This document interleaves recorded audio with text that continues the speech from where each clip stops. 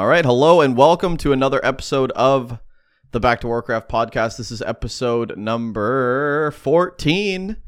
Lucky 14 weeks in, about 2 months and 2 weeks in, 3 months and 2 weeks in. I don't know, we've been doing this a long time. I'm joined with, I'm of course, Bidoux, joined with, of course, Giannis.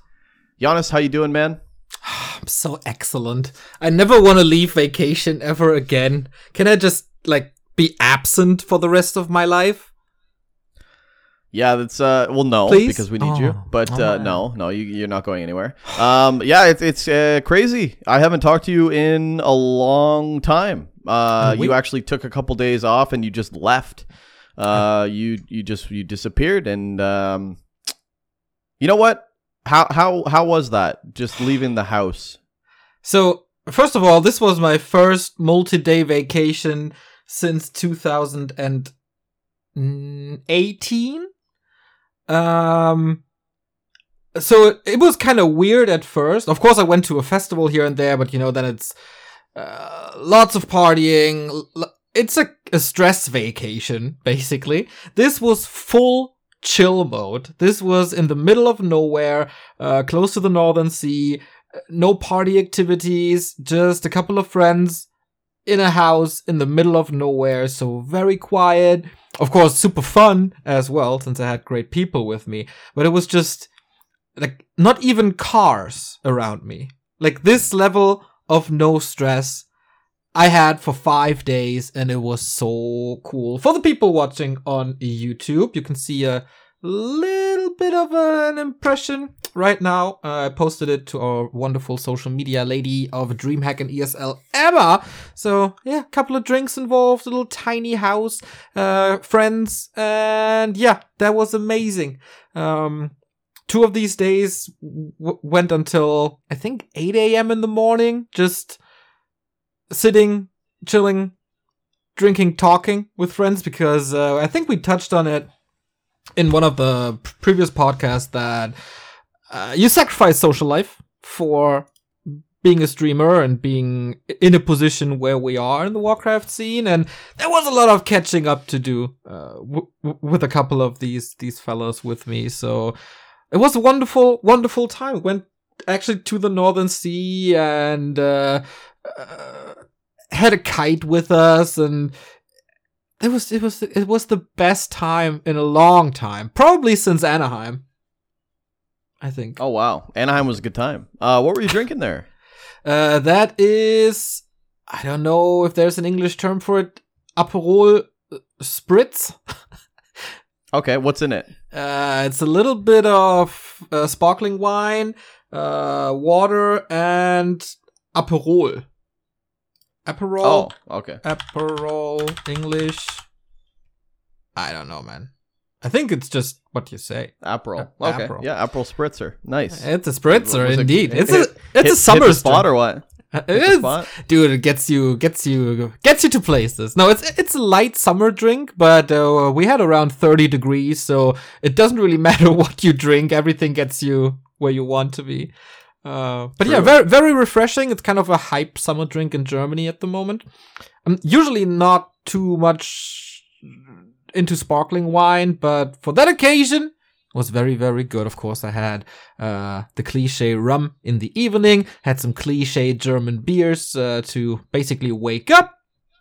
And yeah, was a very good time. And we ate mostly vegan, because I think 60% of the people there living a vegan lifestyle. That shit actually tastes fucking great if done well. Yeah. Remo will stone me for this, but oh my god. Starting with breakfast, whatever they put on it, dip-wise, and it was so freaking good. Do you remember a full day's meal, breakfast, lunch, and dinner? It was basically pretty typical stuff you would eat with meat, but just with replacements. I think falafel instead of meat, meat-free bologna, etc., etc. They do this really, really well. Kind of have to learn how to do that. It's all about the spices, though, right? Because you can get kind of sick of the flavors. Yeah, it's pretty bland, but yeah, falafel's always good. Depends on what kind of spices you use there. Yeah. That's good. I was, I was very nervous for you because you took a full month off, and I was like, well, the first week or two, he's probably going to be like still reading his phone, and he's not going to be fully on vacation. Do you feel like you're like, we're obviously June 23rd right now for those of you listening to this recording whenever this is June 23rd. So we're about 3 weeks in. Do you feel like you finally just been able to let go and just actually mentally relax? I'm in full Zen mode. I think that started last week. First week I was kind of panicking. I was like, okay, this is the first time the boys are on their own. Papa is out on vacation. And I had to interfere here and there. I had to do some jobs that no one else can. So yeah, first week was quite stressful, and I always need some time to get away. Like usually, I'm on my phone 24/7. I'm basically on my phone when I shower. So I deleted all the apps, and that helped. Second week, that got a lot less. I wasn't panicking anymore because I had the feeling that, hey, Bidoux is in charge and he's doing a very fine job. But then I had this feeling like, is he becoming as exhausted as I was 10 days ago? Like, I was a little worried about you overworking yourself to just prove that you can do it. Yeah, that's real. I was definitely doing that, still doing that now. I would even say that we've swapped roles. I am tired, exhausted all the time. I think I slept 18 hours yesterday. I did the Smile Cup in the morning, which is early, 6 in the morning broadcast. I actually thought it was at 7 in the morning based on the schedule. They made it an hour early. So I woke up at 5:45 thinking I have an hour to prep.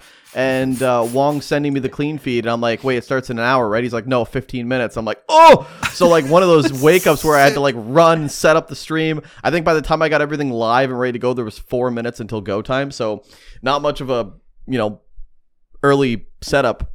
But yeah, I feel like I haven't bitten off more than I could chew. I feel like I wanted to put in more work. I feel like I haven't been doing a lot before.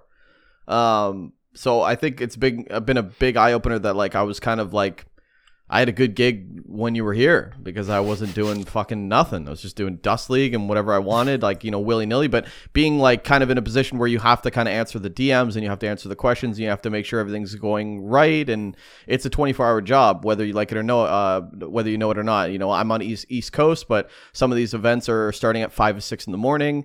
And then, ESL America's up at 8 at night with Carson, and we do uploads, we do the YouTube. So for the most part, it's a 24-hour gig, and there's always something going on. Yeah, I feel tired all the time, but I also think that it's a bit of my diet, because I've been trying to like cut out certain sugars, and I've been trying to cut out certain things because I still want to lose weight. I'm still trying to hit my goal for the year. So there's that too. So there's like lack of sleep, and then there's like my busy work schedule. I do have a full-time job where I do work like 80 hours a week there. So there's that combined with lack of sleep, combined with a new food diet because I want to lose weight and get a girlfriend. And then there's like the whole like back to Warcraft thing. So I'm just busy, but I'm making myself busy. And yeah, I tired a lot, man. I definitely feel the grind that you feel because I don't have nearly as many responsibilities that you would have if you step back in. But yeah, no, it's tough. Yeah, I was really worried because sometimes you also work yourself into a frenzy when like one thing is done and you already started 2 new projects. And the only occupation I had in the past couple of weeks was when are we doing the podcast, right? That was basically the only thing. So I tried to be as supportive as possible. Like, hey, Bidoux, everything is fine, mate. Just pick a day, pick a time. I'm there. Yeah, I was a little worried for sure. But glad to hear that. Glad you enjoy it. And I think the most healthy thing coming of this vacation is that I know I can trust you, and I know that you want to do even more than you previously did, and then we can share that workload a lot better than prior to June. And I think everybody will benefit from it. I agree with you. I think we haven't really talked about that yet, actually. But when you do come back, I'm ready to take on some of the roles that I've already had. So when you come back, you won't be coming back to the full 100% workload. Yeah, so exactly. I hope we can figure that out and work that out. And I'm learning so much about myself. I said this to you in the post podcast lobby, I think.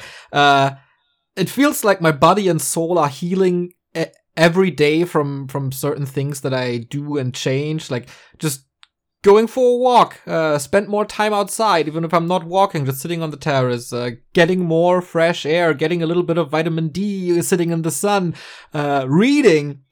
And I learned that you don't need 2 to 3 hours to read yourself into a frenzy. Just whenever I go outside to grab a smoke, just take the book with me, read 1 chapter or maybe 2, and then go back inside. Like, it's not the end of the world if you're not in front of the computer for like half an hour. It's those baby steps that might sound a lot like very ridiculous to a lot of people listening, I think, but yeah, also eat. Like, I don't know how many times I skipped breakfast in the past 1.5 years.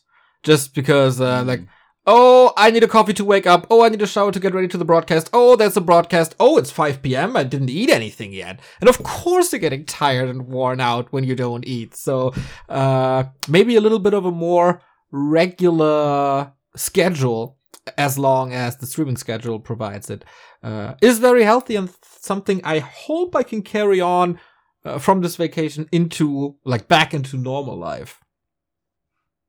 Yeah, that's a good point. I don't eat breakfast because, you know me, I schedule my life to wake up at the time that the event starts. So I don't, like, if something starts at 6 a.m, I am like, okay, well, now it's 11. I have till, I have 6 hours of sleep till it starts, and then I wake up all frazzled. I don't give myself that time. I wish I gave myself more often, like an hour and a half, 2 hours to get ready to start my day, because I know that it doesn't make a difference. Like, if I gave myself 2 hours to start the day and had breakfast and fully woke up, then I'd feel better, realistically, than getting those 2 extra hours of sleep and thinking that that's the better alternative. But yeah, so what else do you need to, you got 1 week left before you come back. What else do you feel like you want to get done? You already saw you were along the water, I think like the next week I will just slowly start to get back into working.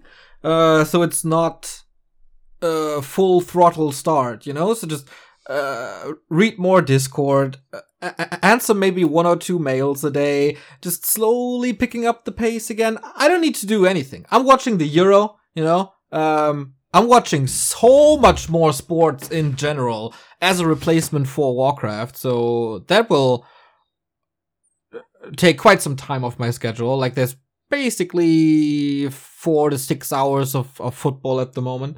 Germany! So yeah, I'm doing that. I'm meeting a couple of friends here and there, but nothing that's planned. I don't want... I could have visited another part of my family this weekend, but I said, okay, I wasn't in another city 2 weeks ago. I went to this little house 1 week ago. Do I really want to stress myself with traveling more? No, I just want to stay home. Not casting 12 hours a week and just enjoy a normal weekend with my roommates. Maybe that's healthy as well. And I do have some stuff to do. Like, I ordered, what's it called? Things that put your screen in place, and I will screw it to the wall and make my setup a little better. Like, I adjusted my microphone already. I will adjust my screens a little bit more. Like, make everything more cozy and useful. So that's my task for the next week. That's nice. I've never really, if you looked at my setup, you'd be like, oh my god, you work like this? I could really use an upgrade, like a revamp. I've always felt like, when I got this place, I always wanted to, like, have my own room. So this is like my studio room-ish. It doesn't look like a studio. It just looks like a white room. But there's no, like, ambiance or paintings or nothing. It's just white walls, and I've never really decorated them.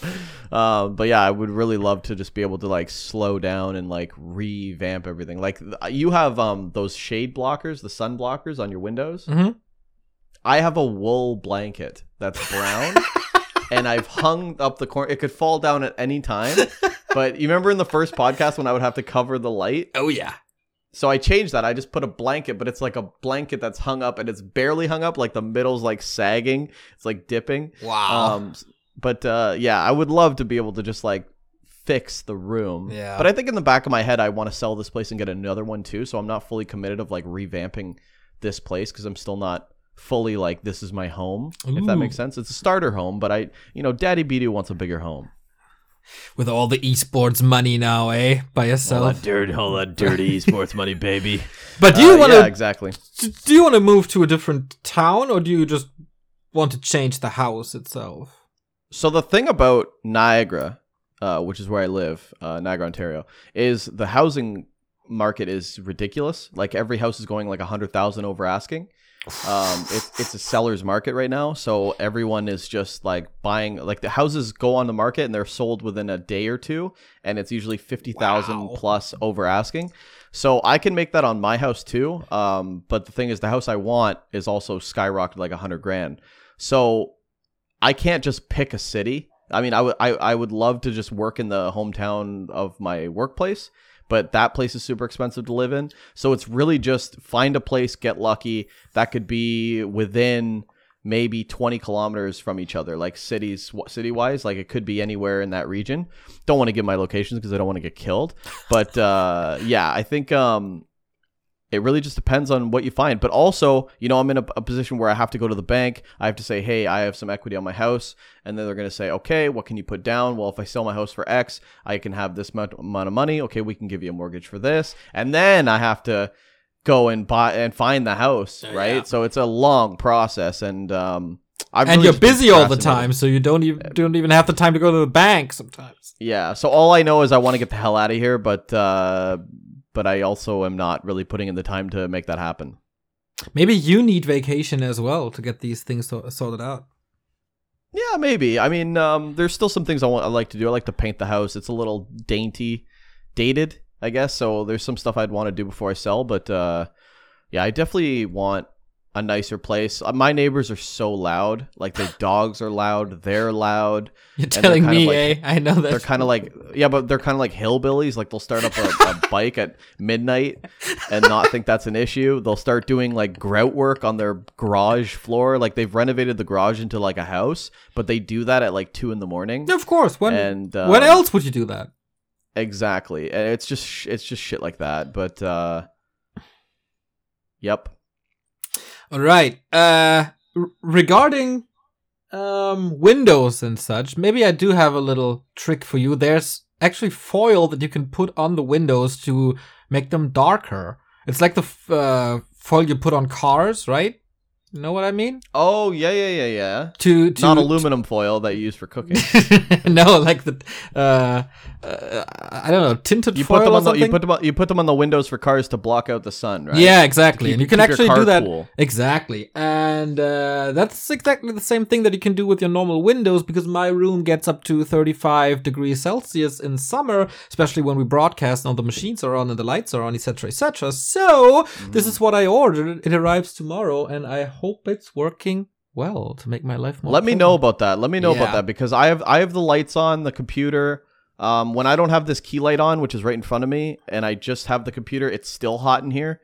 So I've done some broadcasts without the key light, and it still gets really hot. So let me know if that makes a difference, because you're also containing the heat still. So yeah, let me know. I'd be interested to know if wow, it like cooled down. Like I don't have to worry, because I'll have to open this door because the AC doesn't come in this room either. So I have to like open this door and like let air in during breaks. Like if I take a 5-minute break during broadcast, I have to let the air. It's really scuffed. It could be better than this.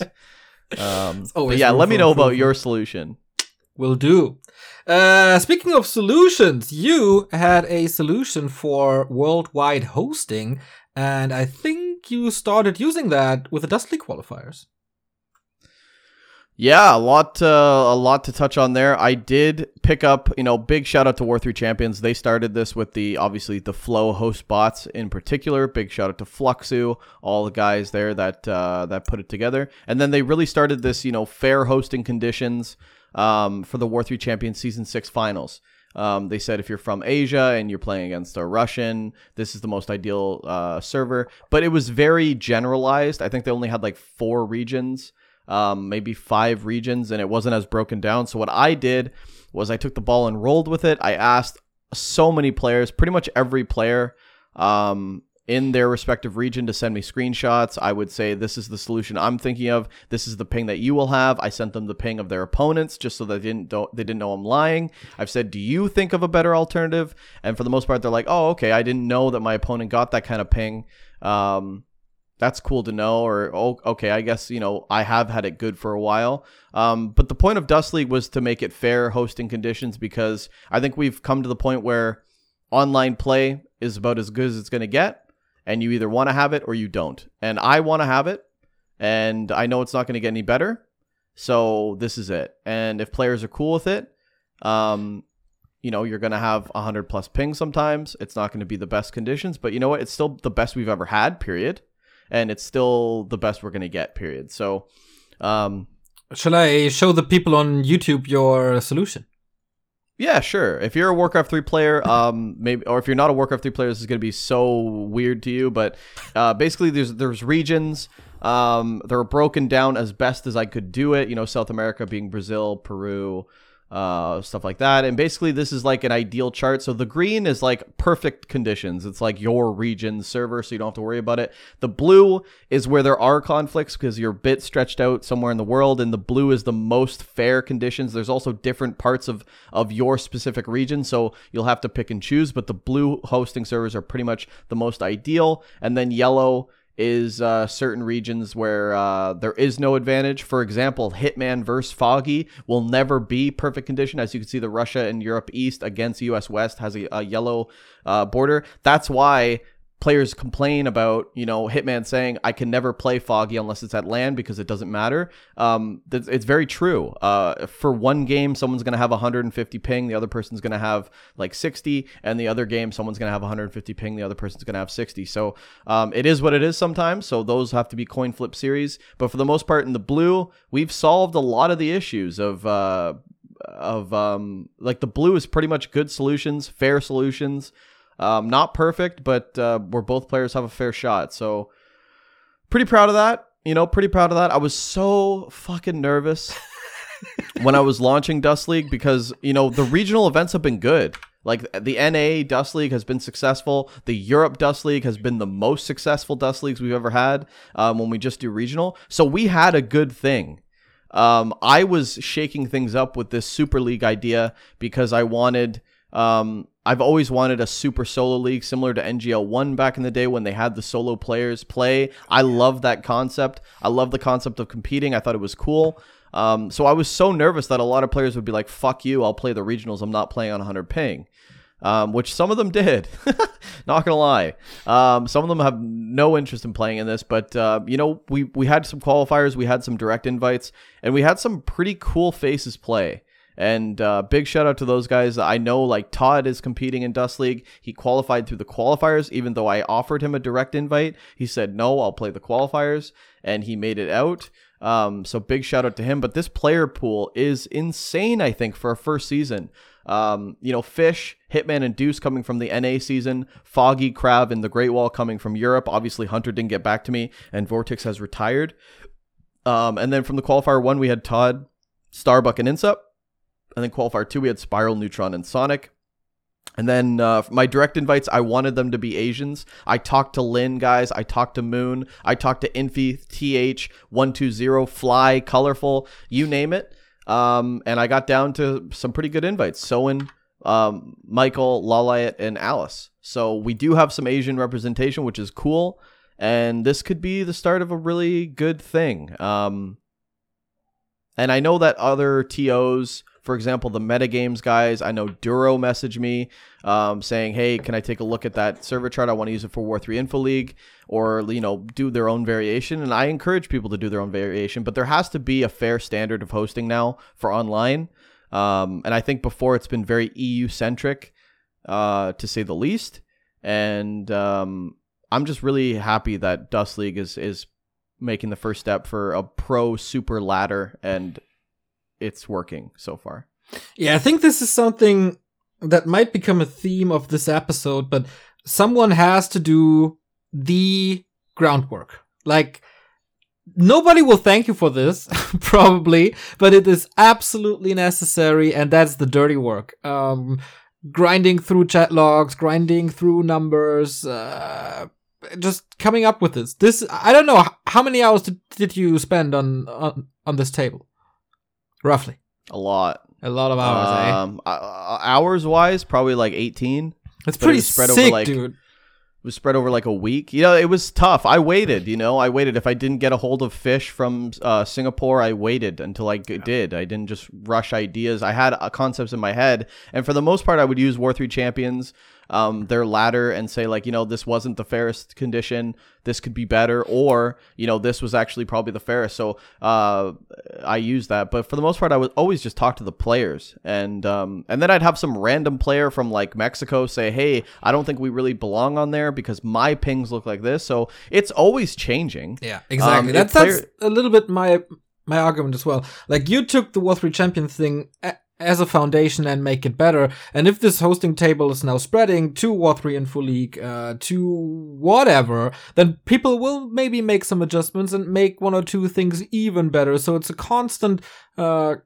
improvement, like War 3 Champions did. Like, it started as a decent matchmaking. Look where they are now. Look at the broadcasting tools we have by now, and how did we start with a freaking scoreboard and a clock? Like, this is what we do in the Warcraft scene. We don't come up with the perfect solution immediately. It does take one guy or girl or whatever to start a movement, and then the community is coming together and improve it even more.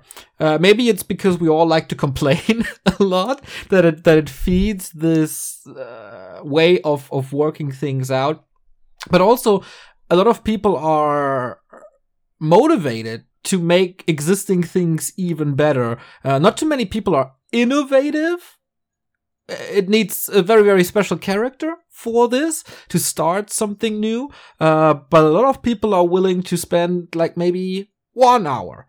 Of course, given through the situation that a lot of people are working a lot and have families and we're all old, etc., etc. But if you have an hour, 2 hours to spare, look at it, think of it, make it a little better. And then someone else comes and makes it also a little better. And with 2 little steps, you have 1 big step. That is pretty typical for the Warcraft scene. Yeah, I think a big point too is like if somebody gets going, I'm not saying that I'm like the mecha TO for Warcraft 3, but if I do this with DuSt League, I was thinking like who knows who else will use it. I mean, like the perfect outcome would be like NetEase saying that if we're going to invite Western players, we will use this concept. Otherwise, we'll just stick to Asia. That's what I would hope for online play. Is if they open slots for Western players, then they should open it up to fair hosting conditions, which is all it comes down to at the end of the day. As a manager, I watched team leagues where we didn't have advantages at all and we were just playing to play. But if there was like an implementation actually put in, like you said, and someone put in the effort to be like, this is the way it should have been, then I think the majority of players can be like, oh, you know what, then it's fine because it is fair at the end of the day. Like there's no real argument. Like the only argument is that you would want it your way, which isn't fair. So it's like, I've had some arguments with some players and for the most part, they're all like, yeah, you know what, you're right. And this is cool. And it's not that I'm trying to be right, but this should have happened a long time ago. Yep, for sure. But better late than never, I guess. And look at these qualifiers. There's some banger matches in there. Todd versus Insub right away. Starbuck versus Dice. These could be DreamHack quarterfinals, maybe in a lucky bracket, or at least group stage matches. And we had this year in the qualifier. The list of players is so cool. I tuned into the draft yesterday as the first Warcraft stream in all of June. I didn't see any game, but I was so intrigued looking at the list of participants here, especially with characters like Lawlight and Mikael. They can put up a show. Sonic has qualified. He can put up a show. Starbuck made some waves prior to DreamHack, then failed a little at DreamHack, but now gets a second chance. to shine. Insub is back. Todd is playing a tournament. This hasn't happened since W3 Champion Season 4, I think.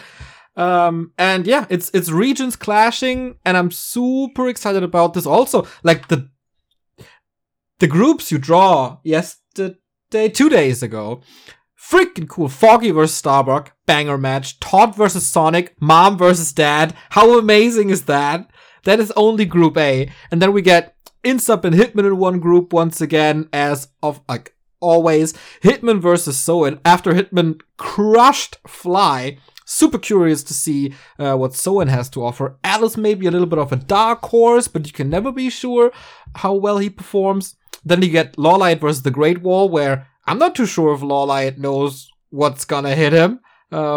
Maybe from ladder, but especially this match, both of the players were in Twitch chat when you drew this pairing. Yeah. Yep, I think that's the coolest thing too, is that's been the whole point. I've always wanted a draft.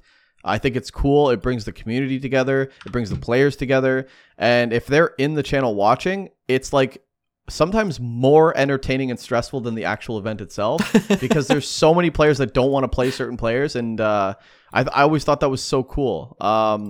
And I've always thought like live drafts, I think starting with like GSL Code S, because the Code S round of 16, they got to pick their players. You would start with one person, then he would pick who he wants, and you know what I mean? It would go on. So, and I always thought that was cool. Yeah. So I think I'm optimistic, and I was very doubtful. I'm not gonna lie. I've talked to you in private about this. I was not confident. I'm like, you know what? The players are gonna fuck this up. They're not gonna want to do it, and we're just gonna have to go back to regionals, and that's gonna suck. Yeah. And it's crazy how much of a turnaround it's been, at least so far. And as I said, I watched the broadcast, and I was really, really impressed by how well you did that. Like, you set up the entire scene yourself. You came up with solutions. You displayed all the information. You picked music for the draft as an extra little cherry on Was top the music of good? I picked that. Dude, picked that I the loved night it. of. I loved it. And I think, to quote our private conversation while I was watching it, I sent you, quote unquote, "Lick my anus, you're getting good at this." Like, I was really proud of you, man. Yeah, it was cool, man. It was cool. Like I said, you know, that setup, I set up the stream. I've done the drafts before, and I didn't put much planning into them. There was no music at the time, and then especially with DMCA, we can't play the music that I would really like to play, like the super hype music. So I had to find some stuff, and it's all a process, man. If you look at the first draft, if it's somewhere, I don't even think you could find it anymore, but if it's somewhere and then you look at this one now, it's all a process, right? You just try to chip away. But I was so nervous too, because Carson isn't up that early, unless he has to be. So I usually have him in my ear going like, oh, you can't do that, especially when you're drafting the groups, because there's rules, right? Because I give players choices of what groups they don't want to play if they have another commitment. So that makes the draft harder. If it was just open season, I wouldn't have this issue. But figuring out at the end of the day, oh, okay, well, Sonic has to go here because of he can't play this, and it worked out beautifully. But I've had some times where I definitely fucked it up. Rigged it. Yeah. Rigged it. Then we have to go to rigging mode, but Riggy do. It worked out perfectly, and yeah, the music was cool, man, and it's what it's all about, you know. It's all about entertainment and having a good time and people enjoying Warcraft. Yeah, you know, exactly, and pretty typical for what we do. I think to just go the extra mile and add this little bit of production value to a tournament like this. Super hyped for this, starting this Saturday, right? Saturday, Group A. Gonna be good. Saturday, Group A. All right. Anything else you want to talk about? And big deal is, you know, when I started this Super League idea, I always had the idea to double the prize pool, thinking that would be like the biggest thing. Like, oh, look, it's $800 instead of $400. You get bigger player base. Players are going to want to play.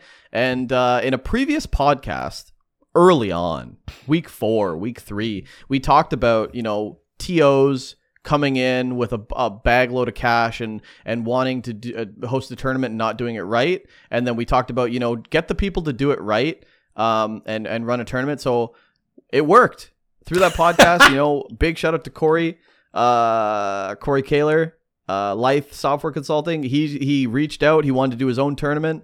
It was just harder to organize. And he's like, you know what? Why don't I just latch to DuSt League? It's good. And I was like, hell yeah. So we have like a dedicated sponsor for the league alongside myself. And we jacked up the prize pool to $2,000 right off the start. I think during the qualifiers we raised another $150. So we're already at $2,150 for a solo Super League. Not bad. And, everything happens for a reason. Big shout out though. But DuSt League getting a huge boost like that from a guy like Corey, community always is just going to keep us afloat and keep us going, and nothing but respect for that guy. Yeah, that is super awesome, man. Really, really cool. Looking forward to this. This might become my favorite tournament of the summer, combined with DreamHack that is starting on July 10 with the open qualifiers. So the summer is packed. Like, we get Chinese tournaments all the time. We had China versus the West. Now we got Smile Cup. In Europe, we had the Moscow Cyber Games, Russian Cyber Games. Now we got DuSt League with open qualifiers. We got the WGL qualifier, and now DreamHack is coming back as well.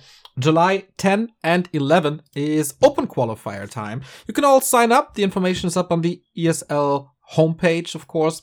Bidoux might link it in the description as well, because I will certainly forget that as I'm back to vacation after this recording.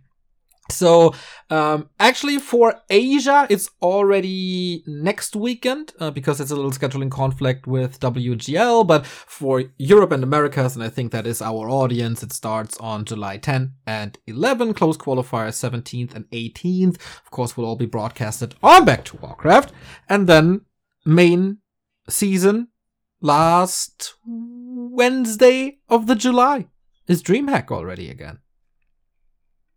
Yeah, it's crazy to think that we're already back into DreamHack mode. The season, I feel like the delay has been very short between summer and fall, but it's great. I love how they're announcing with a lot of time now, giving us a lot of time to figure out our schedules and stuff like that, which is great. And the players are just stacked. I mean, look at this group: Europe, America, Asia.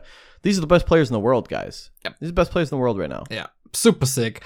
And you can be part of it. I really hope that my favorite rising stars of the European scene, Hippo and Armin, are qualifying for at least the close qualifier, maybe for the main season, man. That would be such a cool story for them. They got close to DuSt League again. Both were playing, of course, as they play everything. I really want to see them at DreamHack, so this is going to be amazing. It is the biggest tournament of in the world, I guess, with the final in hopefully Beijing at the end of the year.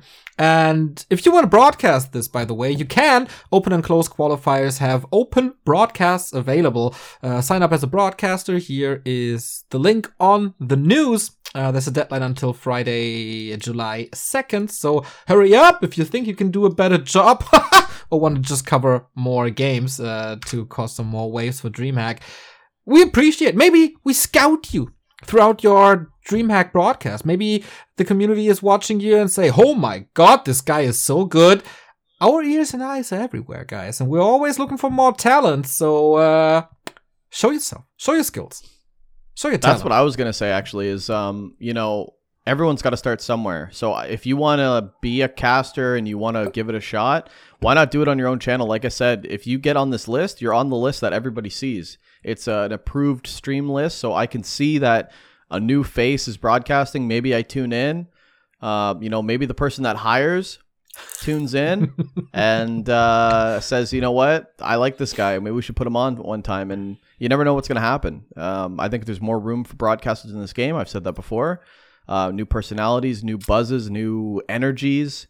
Sign up if you want to be a caster. It's open season. It's the biggest tournament to do it. And what bigger platform do you need? Exactly. So with that out of the way, I'm kind of taking your host role, I think. Sorry about that. No, this is fine. You got the no, it's totally fine. I think it's totally fine.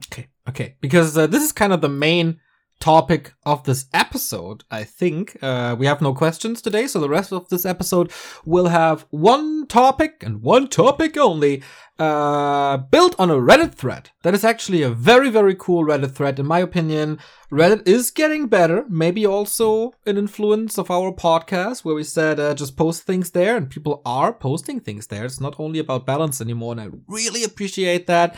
It's a thread by Woka, ESL admin for a long time. Top 10 community members. 10 people in the Warcraft 3 community that will be ever known, and you remember them being big part for this, or for the years. Players, chieftains, streamers, admins, everyone. So you already shared your list, right? So what was the first thing that came to your mind thinking about it? Yeah, the first name was obviously you, Giannis. Fucking awkward flex, buddy.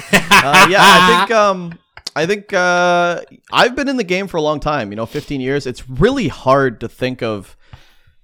I mean, there's a lot of people that do great stuff, and I didn't include them. I don't think there's enough room with just 10. I just thought of, like, if I left Warcraft 3, who would I always remember? And there's a lot of people now that I would probably add to that, but just like the main people that kept it going. Like, I didn't even know who you were until like 2016, 2017. So, dude, it's not even like for it's not real. Even like, I swear to God, I had no idea who you were.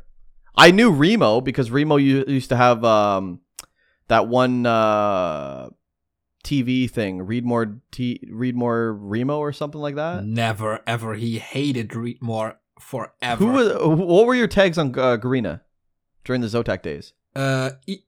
ESLR Neo and ESLR Remo? Yeah. No, that couldn't have been that. That was us. Yeah. That was us. Oh, okay. All right. Well, then I don't remember either of you. I don't know. I don't remember. But I didn't. Not until later. You guys are responsible for basically keeping the game alive, which is more important than what happened when the game was alive. So like we wouldn't be here if it wasn't for you guys, literally. You guys kept going when there was nobody giving a shit, nobody caring. You guys built this into now where you guys stand alone in Warcraft 3, alongside Grubby and maybe Todd.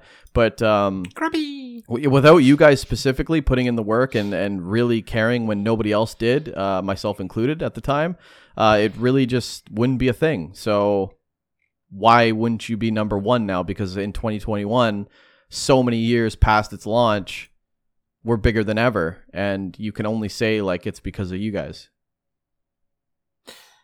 Yeah, of course. There you go. And that's what's getting your dick sucked on the air is usually like, everybody. It's awkward. It's so awkward. I kind of excluded myself from thinking about this because that is something other people can do. I think there's a lot of stuff we did that no one really knows that we did this. For sure. For example, picking up the Reddit when it was in a very, very, very, very, very bad state. We never really focused 100% on the Reddit, but we always kind of supported it, and it was just time to give a proper Warcraft 3 Reddit to the people. Another thing is Liquipedia. We were the ones reaching out, or I was the one reaching out. I saw the opportunity, and they said, "Hey, can you get us 10 editors to like start this as a trial?" It's like, give me an hour. And in an hour, I had guys like Demon and Stoker and Pens and Turbozau and all the crazy guys. And since then, we had Liquipedia. Like, we only have Liquipedia. When was that? I'm trying to think about it. It was either... You found Stoker. No. Stoker has always been there, but... Okay, yeah. I think his contributions wouldn't be as visible without Liquipedia. Because where do you put it, really? I think that was either late 2015 or early 2016. He's been editing Liquipedia for 6 years? Yeah. Wow. Guys, I don't know if you know how crazy that is. That's fucking crazy. Yeah, he was there from the very, very beginning, if I'm not mistaken. Wow. And that's a lot of projects that we found and we pushed a little and then like have the project grow up and let them out in the open because we're not really necessary anymore. Like, whenever they want support, of course, we're there. Like, if people need more help or want to call to arms or something, of course, we spread it. I got a sneeze, sorry. Well, that was probably probably loud. I'm very sorry. Yeah, that was all. Sorry, guy. Well, it happened. The warning was a little late, eh? It was already half. Bless you, Thank you. It was already halfway out. Bless your soul. By the way, this new trend thingy that people don't say bless you anymore, but ignore the sneeze. Total bullshit. I hate that. People do that? Yeah.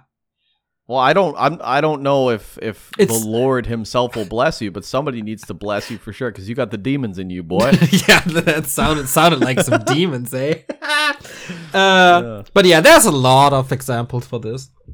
So we did a lot, but I wouldn't say we're number 1 or number 10 or whatever. It felt like I looked at this thread and there was one comment I was really happy about.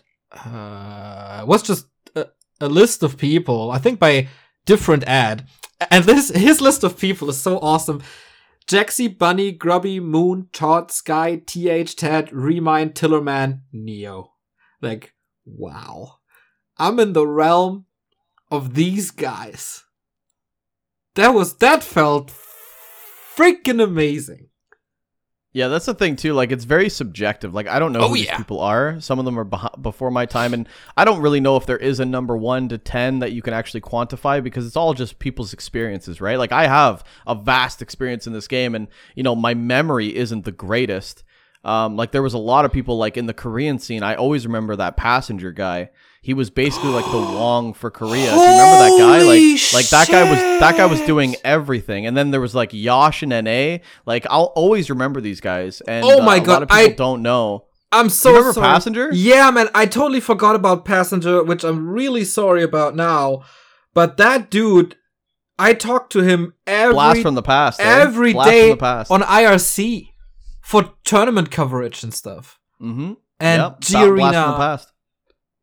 Whoa, that's one guy that I totally forgot, and I talked a little bit about it with the people in gym, that I really don't know much about the Korean and Chinese scene, like who built it, and who built, for example,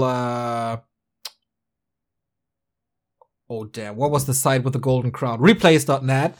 I think it was a guy called King or something, but apart from that, I don't know too much. I know in the later days, Kuke and War3 Station basically rebuilt the entire Chinese scene. And of course, NetEase is a part of it.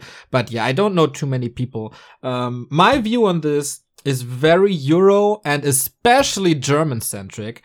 And that's a fight I will take now. Because, first of all, when we talk about this, we gotta praise the people who were in charge of the ESL back in 2004 or 5, because they gave us ESL Pro Series in a lot of countries, and especially in Germany. This was just vital for the scene. They gave us WC3L, which was the coolest team league for such a long time, back when people didn't really care too much about solo tournaments except WCG and ESWC, compared to now. WC3L was the thing to win for basically everybody next to WCG. And they gave us later on the Intel Extreme Masters. So they provided the groundwork for the tournaments, because WCG and ESWC were once a year. You can't sustain an esports with tournament once a year. Big money players here. I think Bashi was involved a lot. I think Bashi did or invented Warcraft3 weekly cups on ESL, and he was like the daddy of WC3L. And yeah, I grew up with that league, and many people did, and I think that is also the reason why people always want to have clan leagues back, because that league was so successful. So Bashi, among many others, he's basically, I will probably forget like 20 people around that guy, but I think Bashi was the father of Warcraft in Europe when it comes to non-community activity. How do you spell his name? Bashi. Oh, okay. German dude, right? Yes, Sebastian Weishaar. He's still watching, by the way. It was super cool. I had a little, No way. had a little exchange with him. Was it after the first Meisterschafts finals or something, or after the first DreamHack?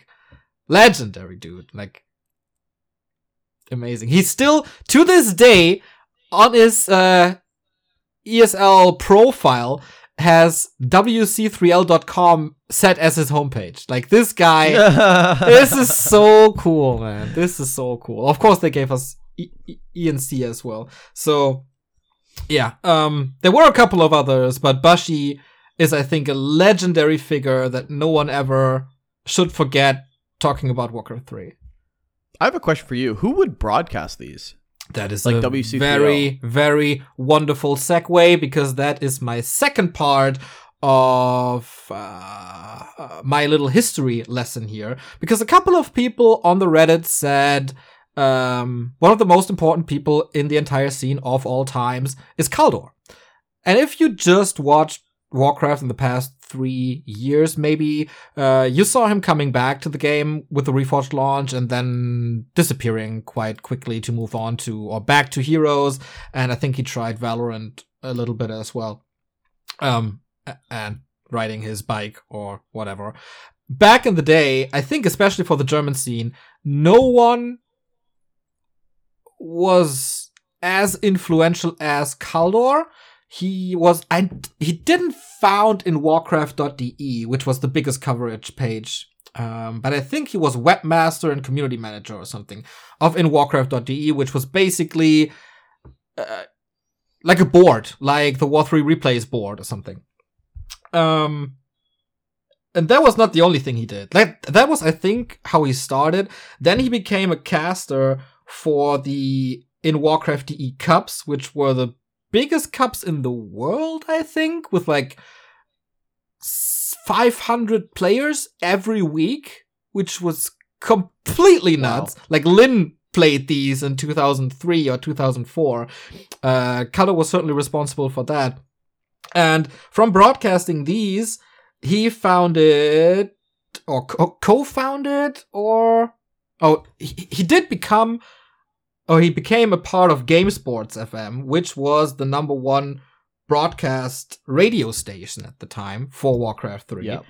And they were partnered with Freaks for You, right? They were part of Freaks for You. I think... How was it exactly? I think it was a loose group of people at first. Then Mouseboard supported them, and from these Game Sports founders, this is what would later become Freaks for You. So, broadcasting these tournaments, this also includes, by the way, WAG TV, which everybody loved back in the day, like basically Dota TV, NetEase TV, whatever. Just being able to have an extra client to watch Warcraft replays live, basically. This was also their job. Probably Kaldor had his fingers in there as well. So he was responsible for, in Warcraft, WAG TV, Game Sports. He actually was casting Warcraft on German national television. This is how I got into Warcraft. Like, there was a station that had an esports show, and he was there casting Warcraft with his 300,000 words per minute, and this was super freaking exciting, and this was a game I knew from, like, playing the solo campaign. And then Kaldor was there brabbling about this game in the most action-packed way ever. And I am certainly not the only one who found this game via Giga Esports and via Kaldor. And they would also cast WC3L, later NGL. So they had so much influence on this entire game. He later on became an organizer for 4K. So he was managing Grubby and Todd and etc. etc. So you cannot underestimate how much Kaldor did for this game, even though this 1 year stint wasn't the greatest. He's a big founding father of the entire Warcraft 3 scene. And everybody who says he doesn't belong in this top 10 list is wrong. I remember, the reason why I'm so familiar with like Freaks for You and all that is because I was a Zotac admin for a couple years. So I was employed by them as an admin, which is pretty sweet. It was my first actual Warcraft 3 gig. But I remember we went into the Game Sports TeamSpeak, which is what we used for the admins to communicate. And I was 15, I think. An impressionable young shithead at the time. And I remember, all the admins were in there. And then, the head admin was with another person in that channel called Caldor. And I was like, no way. Is that the real Caldor? So, I just went in there and I was like, hi, are you the real Caldor? And the main admin, Ruffy, is like shaking his head at the time, right? And Caldor was very nice. He wasn't casting. He wasn't casting. Yeah, that would have been really bad. But I was like, hi, are you the real Caldor? Yeah, it wasn't when he was live or anything like that. I wasn't. I was like, hi, are you the real Caldor? And he was like, yes. And he had the German, like the accent. Basically, the German Johnny Sins, we used to call him. But he was so nice to me. And he didn't have to be. And that's my first impression of him. And that's why I'll always kind of be a fan of Caldor, is he was so cool. And I was like, hi, I'm just an admin, but like I'm a huge fan and I think you're great. And I remember that conversation when I was like 15 and he was like, oh, thank you. And he was like so nice. And Cool. yeah, I didn't know all the work that he put into, but he was a huge name back in the day, I guess you could say. Huge. He was the caster for Warcraft 3. He was the caster for Warcraft 3. Especially in German. His switch to English came later, I think, for StarCraft 2. So I'm really not too familiar with the English scene because I don't know, how old was I? 14 at the time. I was mostly focused on the German side of things, like Read More DE and Game Sports especially. So I have very little knowledge about the international scene. I know that the biggest hub was TFT Replayers for like replays and some news. And community-wise, it was always WC Replays, right? Yeah, so WCR was always, I think that was UK run though, but everybody pretty much used that. For NA, I don't really know either because I never really had a spot in NA pro scene when I was a young kid because it was already filled. For example, I think the big hubs were like whoever kept Clan GGL going on Azeroth, that was like big shout outs to them because that was like the main hub. It doesn't matter who you were, whether you were Sonky, Longwalk, or whoever, you were always hanging out in Clan GGL. It was like the main hub. And then, of course, there were clans like ONU and SC run by Fade, a guy named Matt, Fade, and then Yosh was the owner of ONU. And they pretty much solidified NA. And you were either on ONU or you were on SC. And I'm talking like 2010, 2011. Before then, we had huge clans like KOD with Axelab and Strife Crow and stuff like that. But I'm talking about when I joined, which is 1.26 patch. And it was pretty much those two were solidified. You either picked a street, you were Team Fade or Team Yosh. And I had no place. And I was just a young troll shithead. And that's why I went to eHome and stuff like that, because I didn't have a place in my own region. I kind of wanted to be with the pros in Asia, and that was really all I could fit into. It's really sad, but that just shows how solid they were. And I think a big testament to DuSt Gaming today was trying to bring together both of those eras of ONU and SC, and that's like bringing together FK and OC and Duck and all those guys that used to be all separated. Now they're all together. So that was like a big cool moment for me when DuSt Gaming was brought together with Cruncher and all these guys. It was like merging two big things together in one. And I honestly, the first thing I thought of when I was building DuSt Gaming was I want Yosh and Fade. I tried to look for them, but they're inactive now. And I talked to FK, and he's like, yeah, Yosh isn't interested. Thank God you didn't get Yosh, otherwise DuSt would have been destroyed in 2 weeks. Oh no, you got a bad experience with that guy? Oh hell yeah! Oh okay, well, anyway, yeah, I mean, back in the day, he was a big deal though. And he did a lot of work. I know he worked with replayers.net, WCR. I think he worked on later on with War 3 Arena, I believe. Yeah, that is yeah. Okay, well, you know what? Oh my God. I couldn't beat him at the time. So, I couldn't join him and I couldn't beat him. So it was like yeah, Yeah, nobody could join that's because everything was like the sign up was whitelisted, etc. But anyway, that's not the topic here. We want to celebrate people, not shit on them. So, sorry, Josh, if you're listening to this. The three people that I think about when I think about the international Warcraft scene and like founding fathers of that, or maybe let's say four. Number one, Tillerman, as the first tournament winner of a Warcraft tournament ever, and writing guides and putting out audio commentary and tutorials, etc., and becoming such a like phenomenon with his commentary. I think that got a lot of attention, and Tillerman has to be there, I think, as a player and as a founding father of 4K as well, of the Four Kings.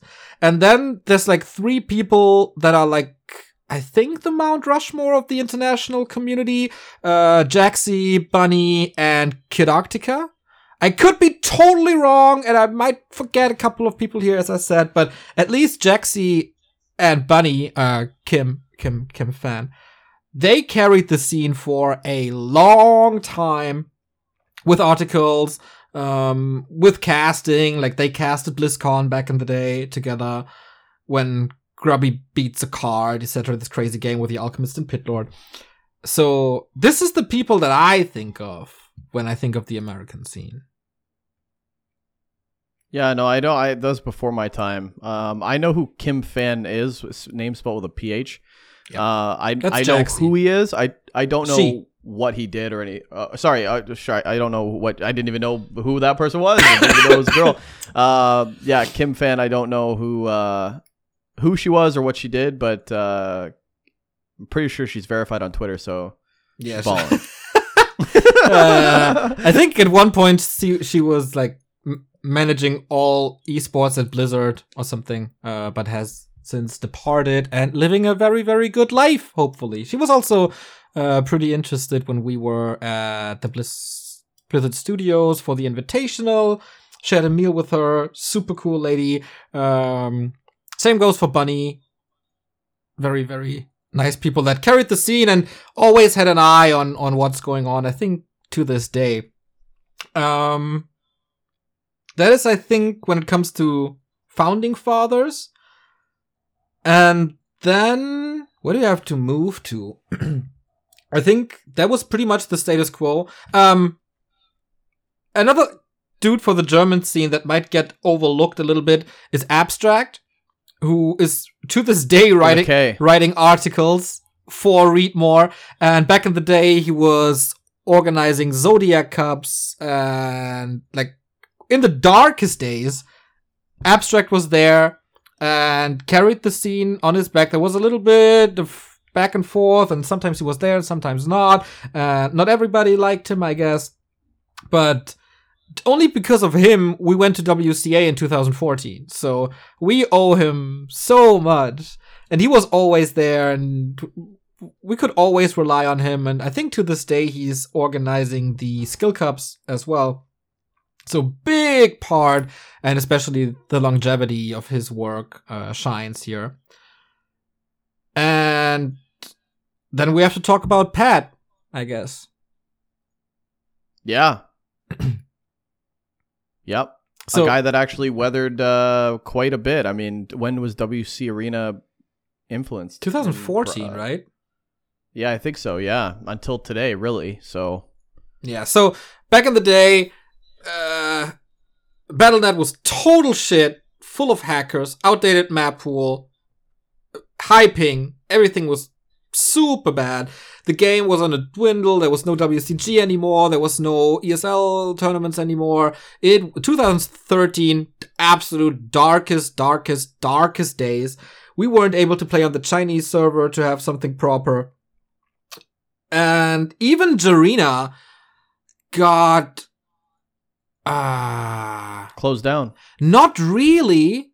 It continued to work, but only in certain countries. It was like region locked for C or something. Yeah, that's like right. It was region locked. From one day to the other as well. Like, it was just gone. It started with that Garena Plus. You would have to get Garena Plus, and then for those that didn't, or just even if you did have it, they just region locked certain regions for whatever reason, and it was like a big bulk of Europe was like blocked out of G Arena, yeah. And he was Pat coming up with W3 Arena, the best server that to that day the world had ever seen. And it wasn't a flawless server, but the infrastructure was used to create War 3 champions. And that was such a lifesaver. I think, like a lot of people say, without Back to Warcraft, there would be no Warcraft, and I wouldn't be aware that there is a scene. Without W3 Arena, there would be no European scene. There would probably be no Russian scene. There would probably be no American scene. And with that, the Asian scene gets more boring as well. So maybe W3 Arena saved more than just the Western scene. Well, you have to think about it too. Like, when you think of War 3 Champions player base, people go, well, it's a very small player base. Well, War 3 Arena's player base was way bigger than War 3 Champions is today. Are you sure? However, I'm pretty sure, right?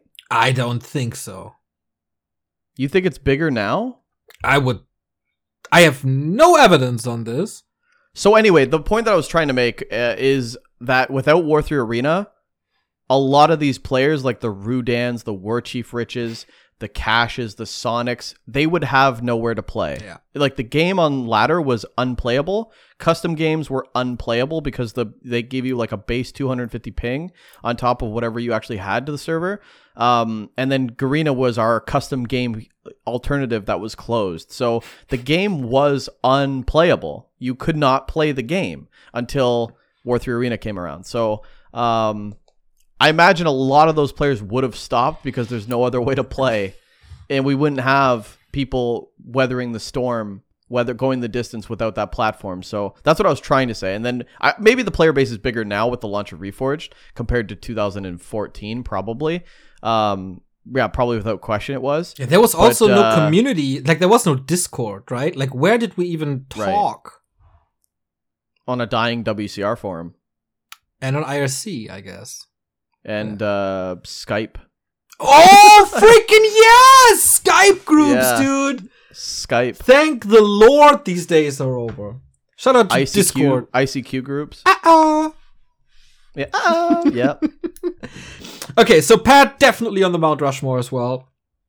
And I think for the Russian scene, there is... I really don't know anything about Russian Warcraft history, so I have to start talking from a point in like 2013.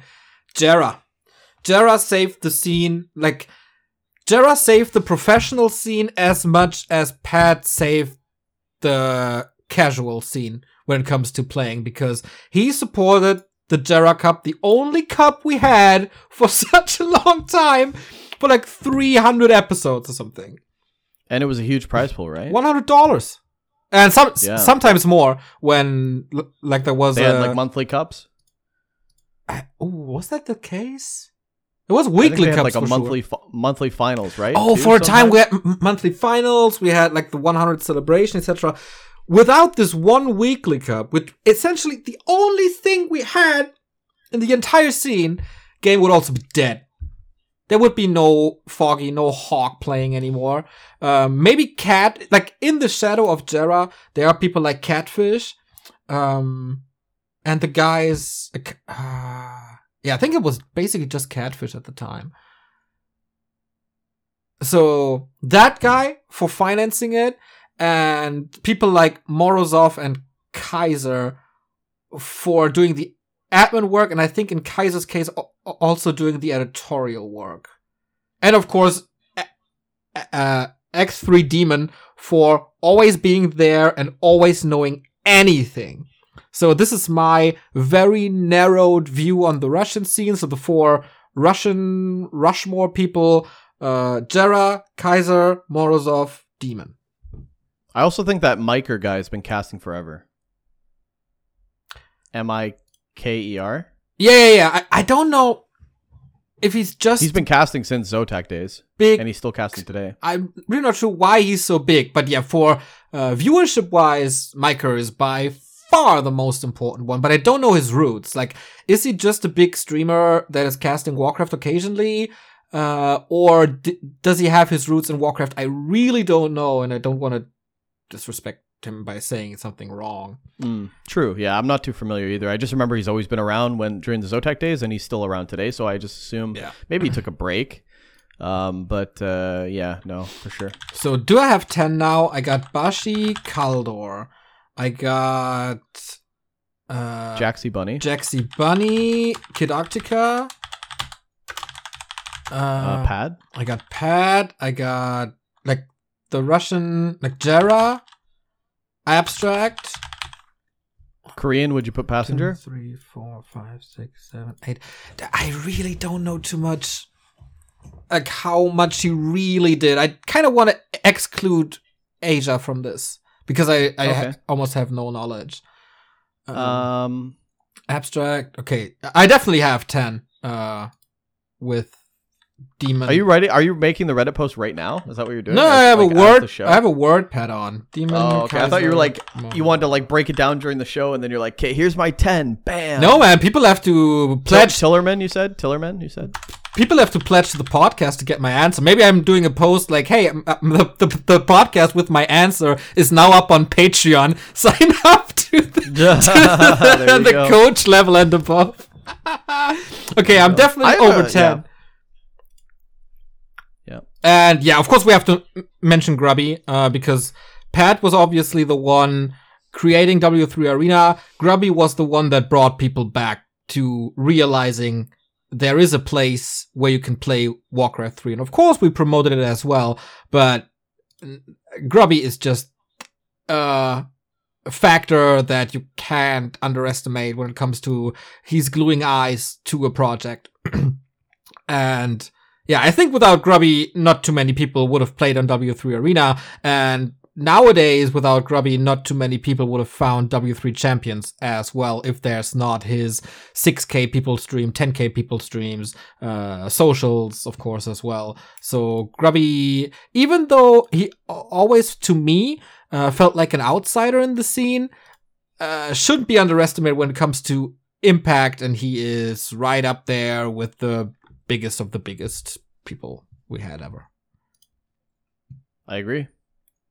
I do agree. That was a really nice detailed insight on there. There's a lot I didn't know. I also have a really bad memory, but like there's so keep in mind, guys, there's so many people behind the scenes that did so much work back in that day because it was so community driven, do it yourself mentality. And I mean, there's so many brilliant creative minds that I've met through this game, and it's hard to list just 10. If I went back through the years, I could probably name like so many, like people like Passenger. Like I don't know what he did exactly, but I just know that he was always there and he always was around and he was so helpful, and he was basically the go-to person for Korea. Yeah, always. At during my time, at least, he was Korea. If you needed something, he was the person you go to. So big shout out to him. There's people all over the place too for that. So yeah, no, those are really cool, man. It was a good trip down memory lane. Yeah, I'm scanning the thread to see if we forgot someone. Of course, Stoka as well, if that wasn't clear. Stoka is an information distributor like almost no one else, and also his longevity speaks for him. In this list, I'm very, very tempted to list the new W3 Champions team. Abe and Gab and Floss, etc., and Fluxu, of course, because of everything they did in the past year. But I think my view on this list is impact plus longevity of that impact. And they don't have the longevity yet to be mentioned in this very list. I agree. I hope that sounds fair and not... I also don't think I have the longevity to be in that yet. list, even though I'm 15 years in. I don't think I've really done an impact. I was just kind of like a consumer. But, yeah. You're getting there, buddy. Getting there. Don't get offended, people. Yeah, and there's a lot of honorable mentions as well, but then the podcast will go like 2 hours. Ugri, Russ Brain, all the admins from back in the day, like WC3 Al Happy, did a lot. Huh? Danny. Great caster as well, man. Dude, we missed out on that guy. I met him in Detroit for StarCraft 2 tournament. He was adminning, and it was like me and Duck were fanboying because WC3L Danny used to be like, D4NNY, we used to be like, yo, you're Danny, and he changed his name actually for the StarCraft 2 one, and I'm like, we're calling you Danny, and he's like, okay, you can call me Danny. It was so funny. It was so cool, man. Oh, man. He's like, Duck's like, do you know who I am? He's like, of course I know you, Duck. You're the biggest shithead I've ever met in my life. And Duck's like, nice. We're like, yo, let's go have beers with Danny. It was awesome. Yeah, big shout out to that guy. So, if we forget about someone that you guys want to have mentioned, put it in the comments, obviously. Put it in the Patreon Discord that we have, or the feedback Discord that we have. Or, if you want to be really cool, send us a voice message via Discord or email, and maybe we play you on the next podcast. If people have a good explanation, or a way better memory than even I have, then they should send that in. Neo@backtowarcraft.com and Bidoux@backtowarcraft.com, or via Discord or whatever. Just send us a recorded voice clip. You got the emails there, neo@backtowarcraft.com or Bidoux@backtowarcraft.com. And I think that'd be cool. Phone in essentially and say, you know what? I was around back in so-and-so and this person was very influential. Maybe you're an influential person. You want to get your stuff voiced. I think that'd be cool to play on a future podcast. People, I think you should. You know what? You guys should just record questions anyway and send us them on our email, and we'll open them up. I think that would be really cool to answer voice questions on this thing. I agree. Send it to us. Also, Ricky, do you want to share your phone number so people can WhatsApp message you? No, but you got the email. You got the you got the email. Send it there. Record it MP3 version, and then just record it. But I got a side note question for you guys on YouTube, specifically. Why are you so mean? No. Not that one. But obviously, if you are a patron, you get this podcast the week it's recorded. However, if you're on YouTube, you get this a week later. And I always wanted to know, do you guys really not care about that? Or is it a problem? Or do you guys really just like listening and you don't see the time difference? Because, for example, we're talking about DuSt League today, but by the time you hear this, if you're not a patron, DuSt League will be half over. So is that an issue? What do you guys think about that? Or do you guys not care? It's something I've actually really wanted to know. So YouTubers, let me know in the comments. Well, if they care so much, they should just sign up to the Patreon. Well, that's the point. Yeah, but I don't really want to sell out like that. You know what I mean? You don't want to sell out. Since when do you not want to sell out? Maybe I'm trying to guilt them into secretly buying the patron. You wanted to start a subathon. I'm still going to do a Back to Warcraft subathon. It's not I'm thinking about it. I will do a 36-hour nothing but Warcraft 3 nonstop subathon in the future. I'll do it this year. In fact, It's done. Boom. Announcement right here. Exclusive content, everybody. We, of course, have amazing Patreons. Thank you, Knubberquakes, Toxie, Nem, Safe Orca, Scription, Teggy, Dondolade, Jake Getz, and Padrut. All the people are at the profit tier or above, and that helps us so much. You have no idea. Of course, there is music and movie recommendations as well. Yesterday, I posted my third Patreon EP covering the basics of emo, the beautiful, undefinable genre that is emo. So if you're interested in that, go check it out.